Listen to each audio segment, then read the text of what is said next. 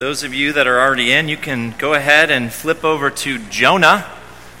We're going to be studying the book of Jonah this morning. There are handouts in the back with a color map today, so extra special. Yep. So you're going to want to get a copy of that for sure. All right. Well, welcome. I'm so excited to share God's Word with you this morning. I am Ben Hyman Johnson, one of the elders here. I've adopted the surname Johnson because I've heard that Johnsons are allowed a little extra leeway in going longer in their Sunday school lessons, and I figure if I adopt the surname now, I'll have that as kind of like a fallback plan if I don't get done in the time. So you're welcome to greet me as Ben Hyman Johnson. So no offense to my parents who gave me a very fantastic surname on my own. So we're studying the minor prophets, as you know. We've been going through various prophets, and Myro kicked off the class, and he told us about some themes that we would see in the minor prophets. First of all, that they were warnings to God's people, a call to repentance, announcing God's future plans. Most of them are prophecies, sermons delivered directly to God's people. Jonah has themes of that, but it is very different than a lot of the other minor prophets in that it is, by and large, a narrative.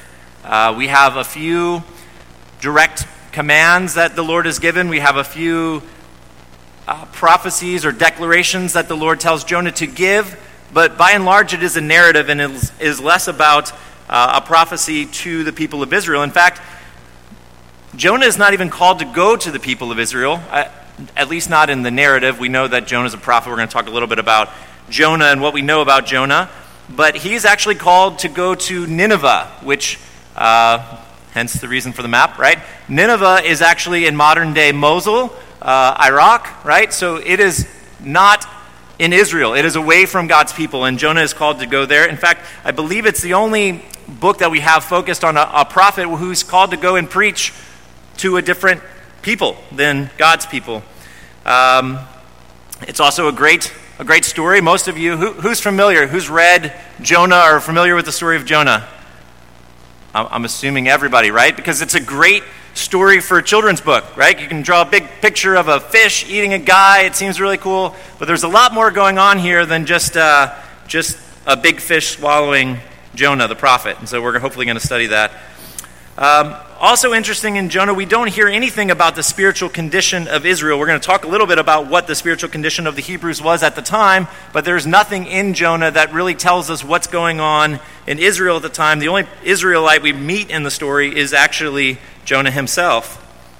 There's no revival amongst God's chosen people.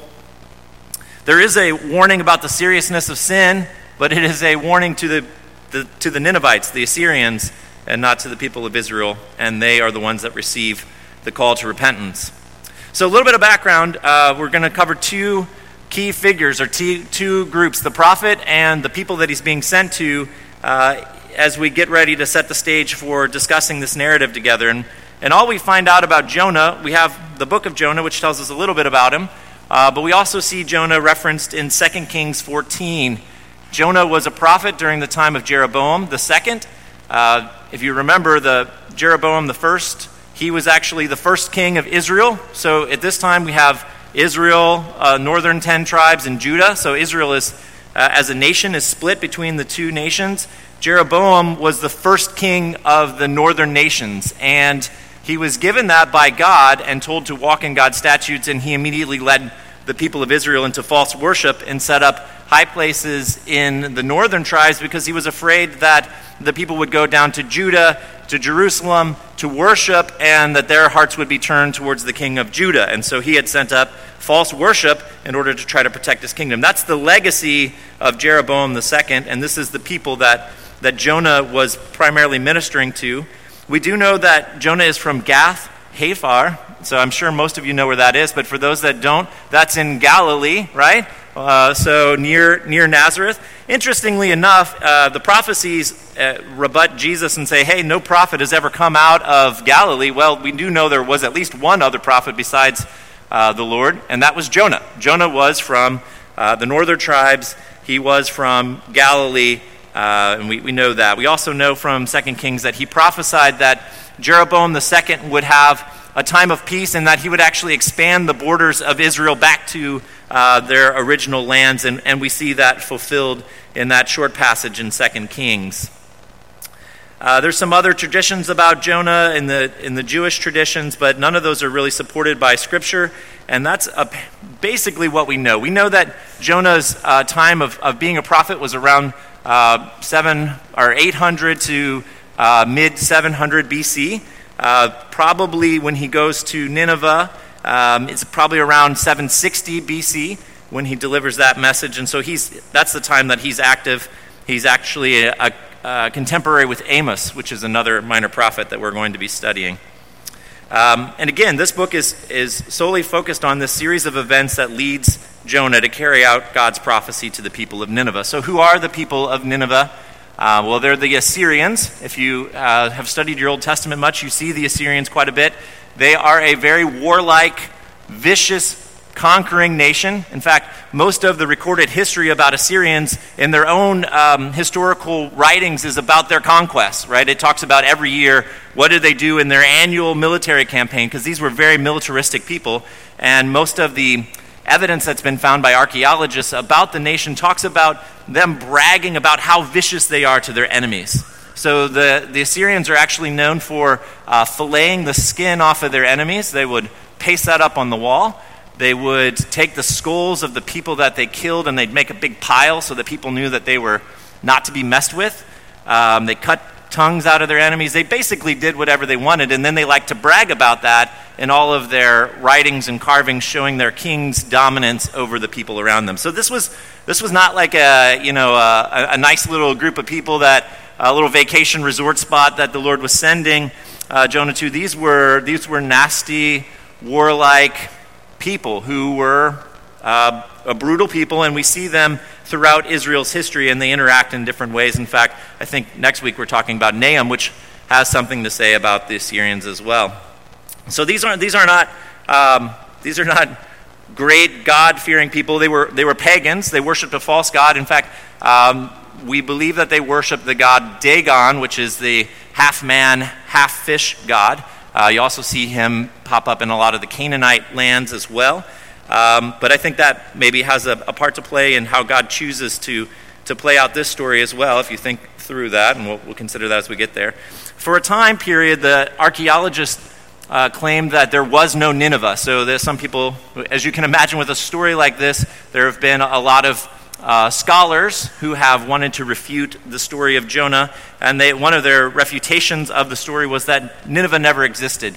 And in 1845, there was actually a British explorer that located Nineveh. It was, as I mentioned, in the modern Mosul area of Iraq. Actually, I believe Mosul was built around some of the ruins of Nineveh, and so they've been able to excavate that area. But as we'll talk about later, Nineveh, about 150 years after Jonah shows up, is completely destroyed by the Babylonians, such that it's so destroyed that they say that Alexander the Great was close to Nineveh in some of his conquests and didn't even realize it was there because the Babylonians had completely wiped Nineveh off the map in about 612 BC. Nineveh is along the tributary of the Tigris River. It's a significant city because of the north-south trade route and an east-west trade route. So a lot of the times when you see a major city in the ancient times, it was because they were along a trade route, and that brought prosperity to the city. It is the capital of Assyria. So that's kind of setting the stage. We have this warlike people who gloats in their conquests. They have a capital. It's Nineveh. Nineveh probably holds 600,000 people. We estimate based on something that's said later in Jonah, which we'll get to. So we have Israel now. They're spiritually derelict under Jeroboam II. They're still practicing false worship. You have Jonah. He's a prophet to the northern tribes. He's called by God, and he's called to go to this warlike people that takes great delight in destroying other nations. So that's going to set the stage for our story here. I will just say up front, I'm not going to spend a lot of time on this, but we at Mission Road believe God's word is inerrant, which means that we take the story at face value. There's no reason to believe that the story of Jonah was an allegory. There's no reason to believe that this was just an illustration to the people of Israel. We take this as real events that happened to a prophet. So that's how I'm going to teach it, from that presupposition. I believe that's backed up by other things. As I mentioned, we found the city of Nineveh. It's collaborated some of the things that we know about the Assyrian people. We see even Jonah mentioned in some of the history of other religions in that time. So they've tried to incorporate this prophet. So that kind of suggests that this happened. But liberal scholars are always going to look at a story like this and say there's something fishy about it. We just feel like God controls the fish, right? So he could, thanks for that head shake there, Kelly, I appreciate that. Honestly, it's one of those things that I think liberal scholars, unless we were to produce the bones of the fish that swallowed Jonah, that they wouldn't believe in it. But even then, I think we can see evidence when you see the Lord and all the miracles that he did, they still asked for more and more signs. And so we're going to take the story of Jonah at face value. Honestly, him being swallowed by a whale is probably not the most miraculous thing that even occurs in the story, right? So that's the disposition that we're going to take. Also, as we go through the story, on the back of the handout, you have the narrative with just kind of some highlights of it, and we're going to just sort of read through it, and I'm going to kind of discuss different elements of the passage as we read through that I think are pertinent. But I want you to look at the takeaways, and I know it's a little strange to look at the takeaways before we get into actually looking at it, but these takeaways, these themes that are within this book are repeated throughout the book, and I think it's helpful to look at them as we look through it and see how these are so woven into the story. First of all, there's a warning against man's inclination towards evil and away from his creator. We're going to see that in a lot of different facets, from the people of Nineveh to the prophet that's sent, to some of the sailors that he comes into contact with. But man is moving away from God, not towards God, right? We know that's man's natural disposition apart from God acting. Second thing we see is that there is a present creator there. God himself, it didn't just create the world, but he's actively engaged in his world. And so look at all the times that it talks about in Jonah, God intersecting with his creation, right? He didn't just make the world and go up, hope it all works out. He's intersecting with this characters in this story throughout the story and with his creation. And finally, we see his grace, we see his patience, we see his forgiveness, right, that he extends. And so there's these themes, and we're going to talk about how they weave throughout the story. So without further ado, let's jump into the book of Jonah. Hopefully you've now in the prelude had a chance to turn there. And we will start in chapter 1, verse 1. The word of the Lord came to Jonah, the son of Amittai, saying, "Arise, go to Nineveh, the great city, and cry against it, for their wickedness has come up before me." The word "great" is actually another key word you're going to see quite a bit in this passage. So there's a lot of different uses for that, but just kind of keep that in mind. But the command of the Lord seems fairly simple here, right? It doesn't take a great theologian to figure out what the Lord is asking for here. He's issued a command to his prophet, "Go, the people of Assyria are so wicked, their wickedness has come up before me, and I'm sending my prophet to them," right? So it seems simple enough. Verse 3 starts to get a little more complicated. But Jonah rose up to flee to Tarshish. Hence the reason for the map, right? So Nineveh, up to the northeast of where Jonah is in Israel. Tarshish to the very far west, right? So I like to point out, he doesn't get to the port city and go, do I take a passage to Nineveh? Nineveh would be a land travel for him. He rises up from where he's at and decides, I'm going to go to Tarshish, and then goes to the port, right? So he's going the exact opposite way of where he should be. So why? We're not really told yet in the story why that is. We don't know if he's maybe afraid of the Assyrians. We don't know if he's like, 550 miles on foot just doesn't seem like something I want to do. I'd rather take a 3 to 4 month boat ride through the Mediterranean. We don't really know at this point, but we know that he is actively defying God, right? He has chosen to willfully disobey God, and he is going to go to Tarshish, which is, we believe, in modern day Spain, probably a Phoenician port. We know from other scripture that there was a lot of wealth there, possibly from stones and other sorts of precious metals that were being mined in that area or there itself. And so he says, I'm going to buy passage. I'm going to go completely the opposite direction from the Lord.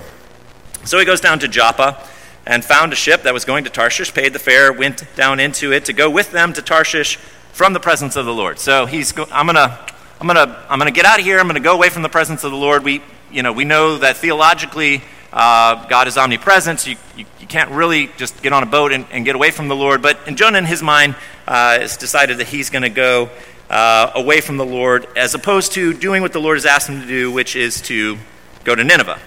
So the ship sets sail in verse 4, or verse 3 really. They're setting off. We don't know how far they went, but we do know in verse 4, the Lord hurled. Remember I talked about the Lord. God is intersecting in this story, is given active verbs that he is doing. We know this storm is from the Lord. He hurled a great wind on the sea, and there was a great storm on the sea, so that the ship was about to break up. Then the sailors became afraid, and every man cried to his God, and they threw the cargo which was in the ship into the sea to lighten it for them. But Jonah had gone below into the hold of the ship, lain down, and had fallen asleep. These are sailors, right? They've seen storms on the Mediterranean. This doesn't seem like another storm to them. They're worried. When you think about them, they're taking a 4-month boat trip over to Tarshish. To throw all of your cargo overboard is a bad deal. That you do that because you're trying to lighten the boat, right? So that your boat has better buoyancy, less likely to tip over and sink. But when you do that, you've just thrown all the cargo, everything that you were going to derive value from, get paid for. You've thrown that into the sea.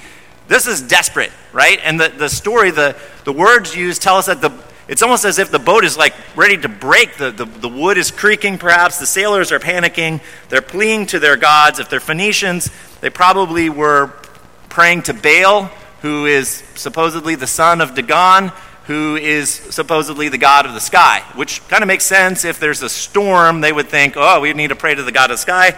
Their false god doesn't hear them, and they're panicking. But Jonah is down asleep. And I like to picture, so they're going down and throwing cargo, which the cargo would have been held in the hold of the ship, and they're bringing it up and they're throwing it, but that's also where Jonah is asleep. So I like to picture Jonah down there like napping on a bag of weed or something, and they're like screaming, scrambling, throwing stuff overboard, running past him, and he's just asleep.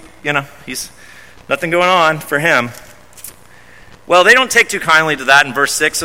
So the captain approached him and said, "How is it that you're sleeping? Get up, call on your God. Perhaps your God will be concerned about us so that we will not perish." They're at breaking point here. We'll try anything. What, do you have a God? Why don't you call on your God? Get up, man. And each man said to his mate, "Come, let us cast lots, that we may learn on whose account this calamity has struck." So they cast lots, and the lot fell on Jonah. They've exhausted their pleading to their false gods. Their false gods, we know, can't hear them because they don't exist.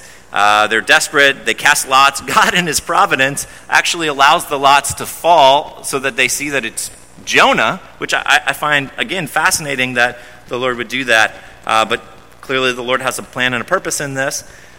So in verse 8, they said to him, "Tell us now, on whose account has this calamity struck us? What is your occupation? Where did you come from? What is your country? From what people are you?" Verse 9. This is a perplexing response from Jonah.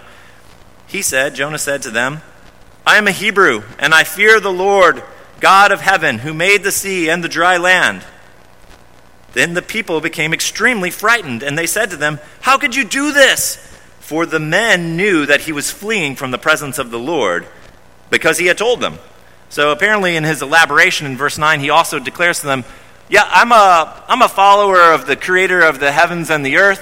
I took passage on your boat because I'm trying to get away from God." And they're like, "Are you trying to kill us all? What are you doing here?" And to me, it's interesting because these pagan sailors have more fear of God the Creator than Jonah does. Jonah thought, I'm just going to actively disobey God and there's no consequence. I'm just going to get on a boat, go to Tarshish, and just sail my way and do my thing. But the sailors are like, you're going to kill us. Why are you trying to kill us? Right? And they're panicking. Verse 11. So they said to them, what should we do with you that the sea may become calm for us? For the sea was becoming increasingly stormy. So if the storm was such in previous verses that the boards were getting ready to break, it's now become even stormier in the midst of this short conversation. And Jonah comes up with a solution for them. We don't know that this solution was given to him by God himself, but this is Jonah's solution. He said to them, pick me up, throw me into the sea. Then the sea will become calm for you, for I know that on account of me, this great storm has come upon you. So I guess there's two ways you could look at this. Is Jonah being a hero? Is he saying, you know what, I'm gonna save you guys, so just sacrifice me? I actually think Jonah's continuing in his cowardice here, because instead of repenting to the Lord and saying, Lord, forgive me, I should have gone to Nineveh when you directed me to go to Nineveh, he's continuing to say, you know what, it's actually better for me to die. So why don't you just chuck me into the ocean or to the sea, and I'll drown, and then I won't have to go to Nineveh, because I'm not preaching to those people in Nineveh. And so the sailors, they fear God enough to go, I'm not sure we feel real good about throwing the prophet of the Lord into the ocean or the sea. And so in verse 13, the men actually rowed desperately to return to land, but they could not. So there's some level of effort. They're continuing to exert themselves to try to make landfall. They cannot. The sea is becoming even stormier against them.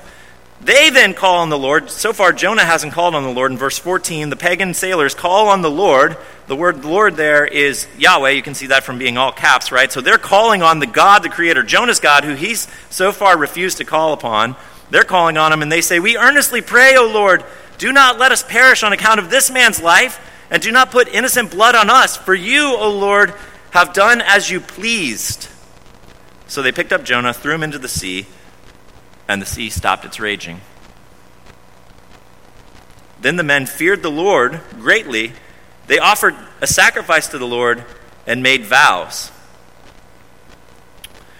So remember, in our takeaways, men are inclined to wickedness. These are pagan sailors praying to false gods.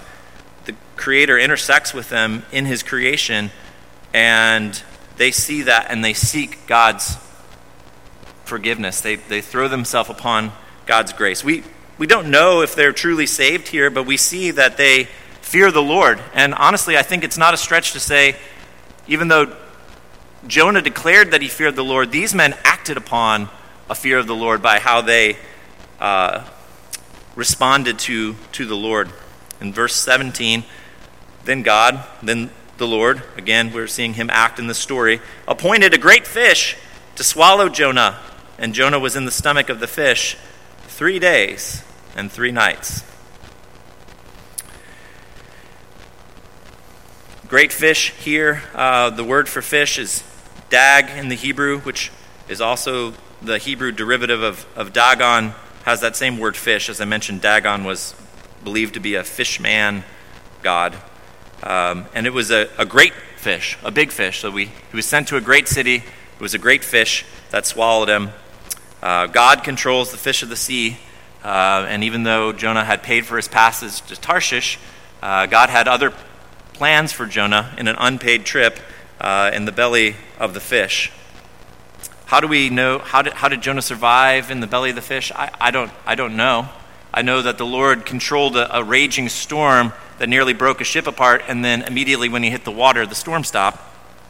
So I believe that God could sustain Jonah in the belly of a fish for 3 days if he so chose to, and he did.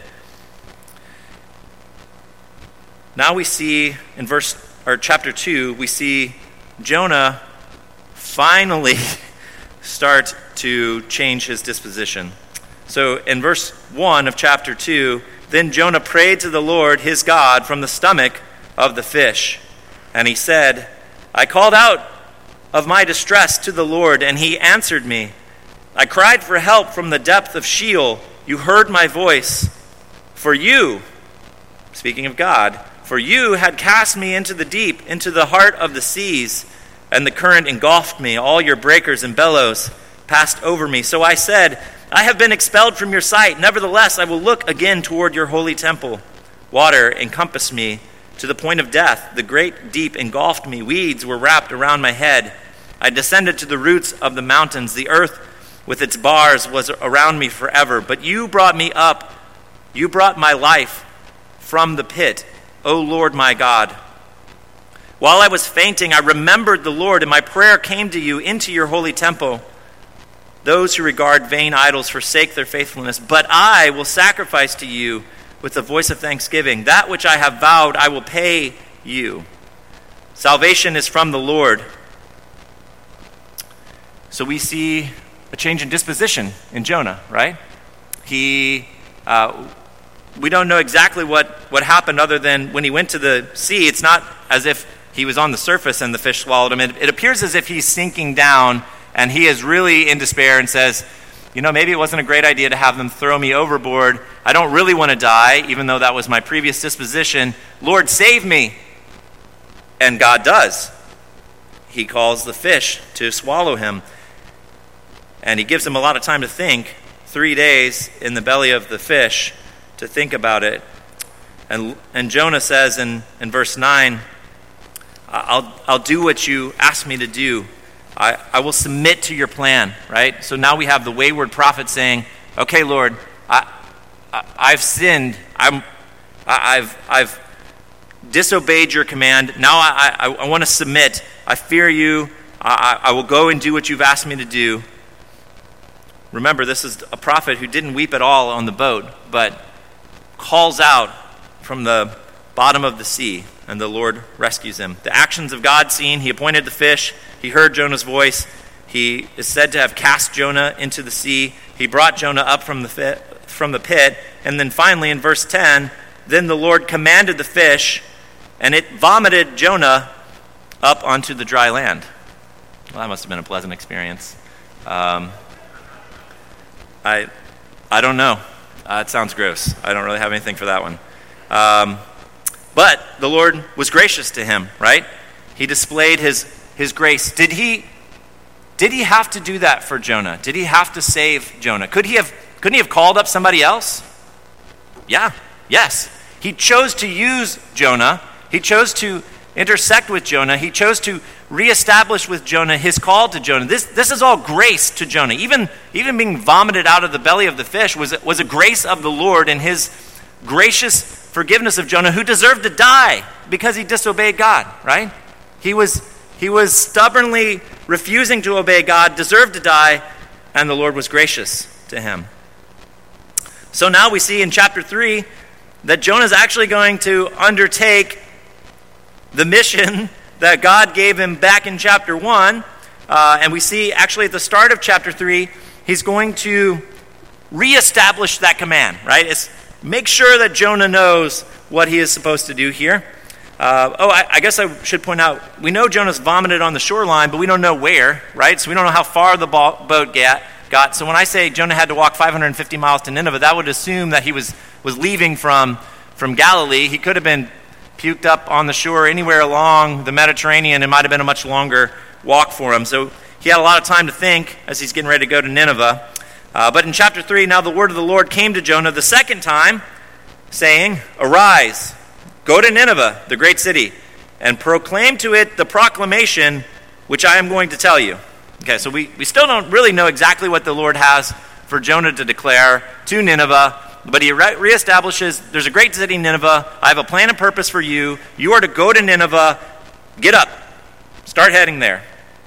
So Jonah arose and went to Nineveh. The disobedient prophet now is complying with the Lord's command. He's going to Nineveh according to the word of the Lord. Now remember, again, assuming that he left from Galilee, that's 550 miles. They say in the ancient times that people would walk about 20 miles a day if they were traveling from city to city. So, Rick always jokes with me about being the math guy, so it's only fair that, I try to do the math there. That's at least 27 days of walking. That's assuming that, he left from Galilee. Probably could have been longer. So let's just assume that for 30 plus days, Jonah's hiking to Nineveh, thinking about this command that the Lord has given him and this message that he is to deliver. Quite a distance to get to Nineveh. Verse 3, second part of it. Now Nineveh was an exceedingly great city. So we had, previously was a great city. Now we see it's an exceedingly great city, a 3 days walk. So we have a great city, a great fish, and now again an exceedingly great city, a 3 days walk. And what he's talking about there is that essentially to traverse the city would take 3 days, right? So to walk around the perimeter of the city would take 3 days. Again, if we're kind of using our rough math of 20 miles a day, you would assume that the city's about 60 miles in circumference, which is backed up by the archaeology of the city of Nineveh. So that is a very sizable city. If it takes 3 days' journey to walk around it, that's about 60 cubic mile city, right? And from that, from passage 4:11, we see that there's 120,000 people that don't know their right from their left, which is a way of saying children. There's 120,000 children in the city, so you would assume that there's probably a population of about 600,000 Assyrians living in Nineveh at the time that Jonah's there, which again is supported by the archaeologists. Feel like that would have been possible for that many people to live there. So this is a massive city. It has, from the archaeology, we know it has huge walls that go around the city, as you would expect from a capital city, an important trade route. They've got huge walls there, and Jonah finally makes it to the city. Verse 4. Then Jonah began to go through the city, 1 day's walk, and he cried out and said, so the first time we're going to hear exactly what Jonah's message is. He cried out and said, "Yet 40 days and Nineveh will be overthrown." Brief message. Not a lot of elaboration there, but watch out. This city's about to get destroyed. God, the creator of the heavens, is going to destroy this place. That's all the message we get. We don't even hear from Jonah, repent, or relent from your wicked ways, or an explanation of what wickedness they were doing. Perhaps he did it. Perhaps that was part of his message. But the only message that's recorded for us is calamity is coming. Now, like I said in the beginning, we believe that Jonah, this action probably happened around 760 BC. There were some other events that were going on. The city of Nineveh, according to records that have been found from that city, had 2 different plagues that happened around this time. There was also a solar eclipse. So there's a lot going on that for these pagan worshipers, they're really scared. And all of a sudden, Jonah shows up. A lot has been made about Jonah and maybe how much the Ninevites knew of his story prior to getting there. Again, remember, they're worshipers of Dagon, and to hear of a prophet that was vomited up on the shores, perhaps that could have played into their response that we're going to see. We don't know that. That's kind of some speculation, right? People have said that perhaps that his skin tone was bleached from the acid in the belly of the fish, which I think is kind of cool to think about. But we don't know that either, right? We do know that he goes into the city. He walks around the city for 1 day. He finally preaches the message that God told him to preach at the beginning of this book. And then we get verse 5. Then the people of Nineveh believed in God, and they called a fast, and they put on sackcloth from the greatest to the least of them. When the word reached the king of Nineveh, this wicked king, this brutal man who delighted in his conquest of other nations, he arose from his throne. He laid aside his robe from him. He covered himself with sackcloth and sat in ashes. He issued a proclamation, and it said, "In Nineveh, by the decree of the king and his nobles, do not let man, beast, herd, or flock taste a thing. Do not let them eat or drink water. But both man and beast must be covered with sackcloth. And let men call on God earnestly, that each may turn from his wicked way and from the violence which is in his hands. Who knows? God may turn and relent and withdraw his burning anger, so that we will not perish." We saw the response of the sailors, right? As they plead with God. And here we have a rebellious prophet who's finally decided to obey God, issues this, and almost instantly we see in the story that the Ninevites respond with utter submission to God. They repent, they plead with God. They don't They don't even know or have faith that God is going to relent from his disaster, but they are pleading with God from the king, the greatest, who laid aside his royal robes to sit in sackcloth and ashes, which we see in the Old Testament as a way of signifying humility and submission, right? They feel like they're utterly ruined, down to a fast for their beasts. I don't remember anywhere else in Scripture where we see a fast extending not just to the people, but to the actual animals. Perhaps it's there. Myra will probably find me later and give me 4 passages or something. But this is a widespread fasting and pleading with God. Relent. We are sinners. We need your grace. Be gracious to us.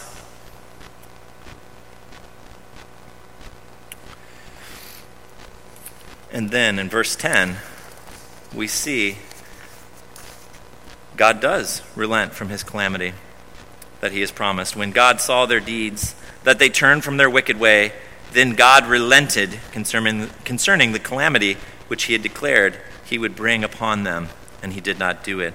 Remember, one of our takeaways is a display of God's gracious redemption and his forgiveness, right?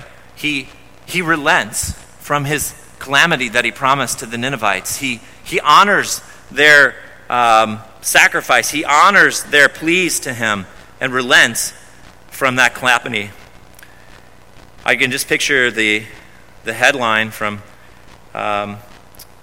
chapter 4, verse 1 in the Israel Times, when here it says, "But it greatly displeased Jonah, and he became angry." So the prophet declares the message. God brings an amazing revival. Probably the greatest miracle of all the miracles that happened here is this wicked nation that was set upon destroying and conquering other nations around them, turning in complete submission to God. That miraculous, from the king down to the lowest. And the prophet Jonah is displeased and angry. Jerusalem Times, Creator God graciously rescues 600,000 souls.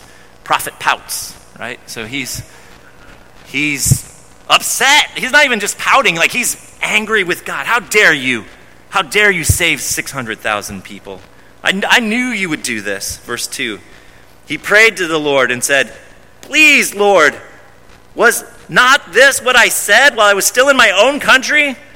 Therefore, in order to forestall this, I fled to Tarshish. For I knew that you were gracious and compassionate God, slow to anger and abundant in loving kindness, and one who relents concerning calamity." When you read that, if you take out the fact that you know Jonah's complaining and angry with God, I mean, those are some incredible verses. We love that about God, don't we? That he's gracious and compassionate. We love that he's slow to anger. We're recipients of that. We're beneficiaries of that. We love that he's abundant in loving kindness. We love that he relents in calamity. He doesn't give us what we deserve, right? We deserve death for sin, but he brought Christ to rescue us, to save us. He brought rescue to the people of Nineveh through the prophecy or proclamation of Jonah, and they repented. And Jonah is throwing that back to the Lord and saying, "I told you were going to do this. I told you. I didn't even have to leave Israel, and I knew you were going to do this, and that's why I didn't want to do this." Wow. This prophet who was rebellious in the beginning gets thrown into the sea, has some time while he's sinking to the bottom of the sea to think, "I need the Lord." Repents, makes a vow to the Lord, follows through, goes the 550 plus miles to Nineveh, preaches the message, and now he's mad again because the Lord was gracious, because the Lord was kind. So, verse 3, again, we still have Jonah here talking. "Therefore now, Lord, O Lord, please take my life from me, for death is better to me than life." I'm so mad. Just kill me, Lord. I don't want to see these people saved. Verse 4, the Lord said, "Do you have good reason to be angry?" No response from Jonah. Verse 5, then Jonah went out from the city, sat east of it. Again, from where they saw on where Nineveh is located, if you go across the river from there are some hills that are to the east of it. So he probably went up on a hillside, sat on it. There he made a shelter for himself, sat under it in the shade until he could see what could happen with the city. So we have our rebellious prophet again. He's now mad that the Lord has relented from his disaster, he decides, I'm going to go build a shelter over on the hill. Perhaps the Lord will change his mind again. Perhaps the Ninevites will do something. And maybe if I set up this shelter, I can watch the destruction of Nineveh from here, right? I'm going to get out of the sun, I'm going to set up a shelter. I'm going to watch from the hillside, and maybe, just maybe, something will happen with the city. I don't think he's sitting there in verse 5 going, oh, this is great, they're repenting. He's still angry, right? So he sets up the shelter. And the Lord, in his graciousness, decides that he will give an object lesson to Jonah. Verse 6. So the Lord appointed a plant, and it grew up over Jonah to be shade over his head, to deliver him from his discomfort. So he's built a shelter. God causes a plant to come up. It provides some shade. It's hot, right? It's Mosul, Iraq. I mean, we're not talking about, some nice place. It's hot there, right? So it's hot. This plant comes up to deliver him from his discomfort. And Jonah was extremely happy about the plant. Actually, the word there, even though it's translated extremely, probably makes sense in the English. It's the same root that we get great from. So there's a great fish, great city. He's greatly pleased that this plant is growing up over him. When the sun came up, God appointed a scorching east wind, and the sun beat down on Jonah's head so that he became faint and begged with all of his soul to die, saying, death is better to me than life. Then God said to Jonah, do you have good reason to be angry about the plant? And he, Jonah, said, I have good reason to be angry, even to death. Then the Lord said, you had compassion on the plant for which you did not work, which you did not cause to grow, and which you came up overnight and perished overnight. Should I not have compassion on Nineveh, the great city, in which there are more than 120,000 persons who do not know the difference between their right hand and left hand, as well as many animals? And Jonah ends. Interesting place to draw a conclusion. What's the object lesson that God, I would argue, graciously gives to Jonah? He doesn't owe Jonah anything. He could have just simply said, Jonah, get up and go back to Israel, right?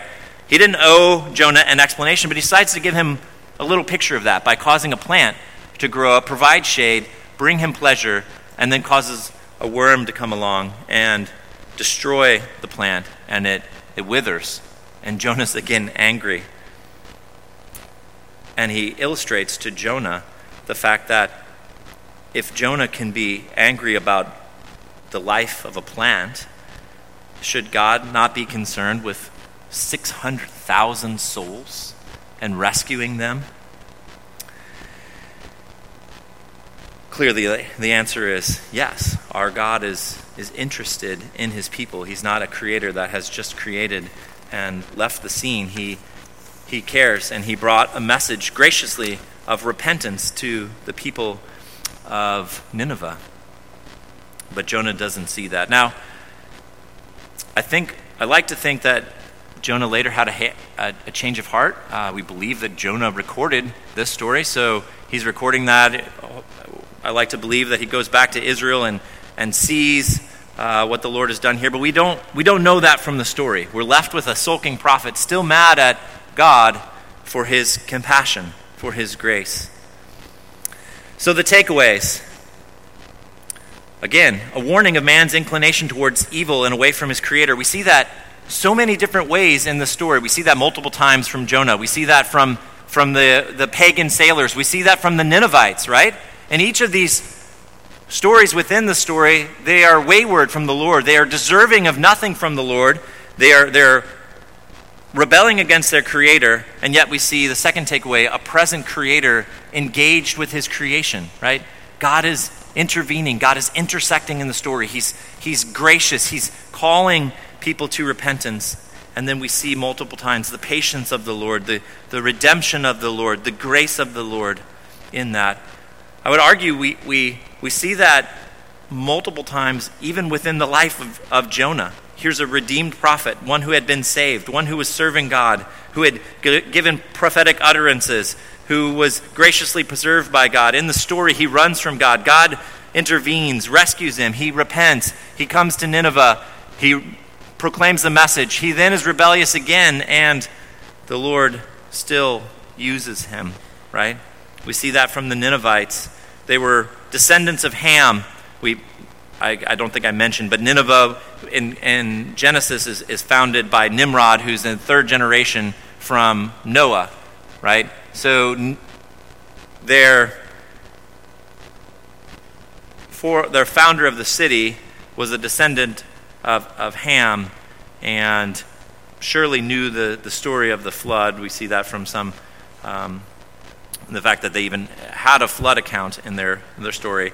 In the narrative, their wicked warrior nation, God sends a prophet to them. He prepares their heart, works upon them, and they repent, right? And he relents.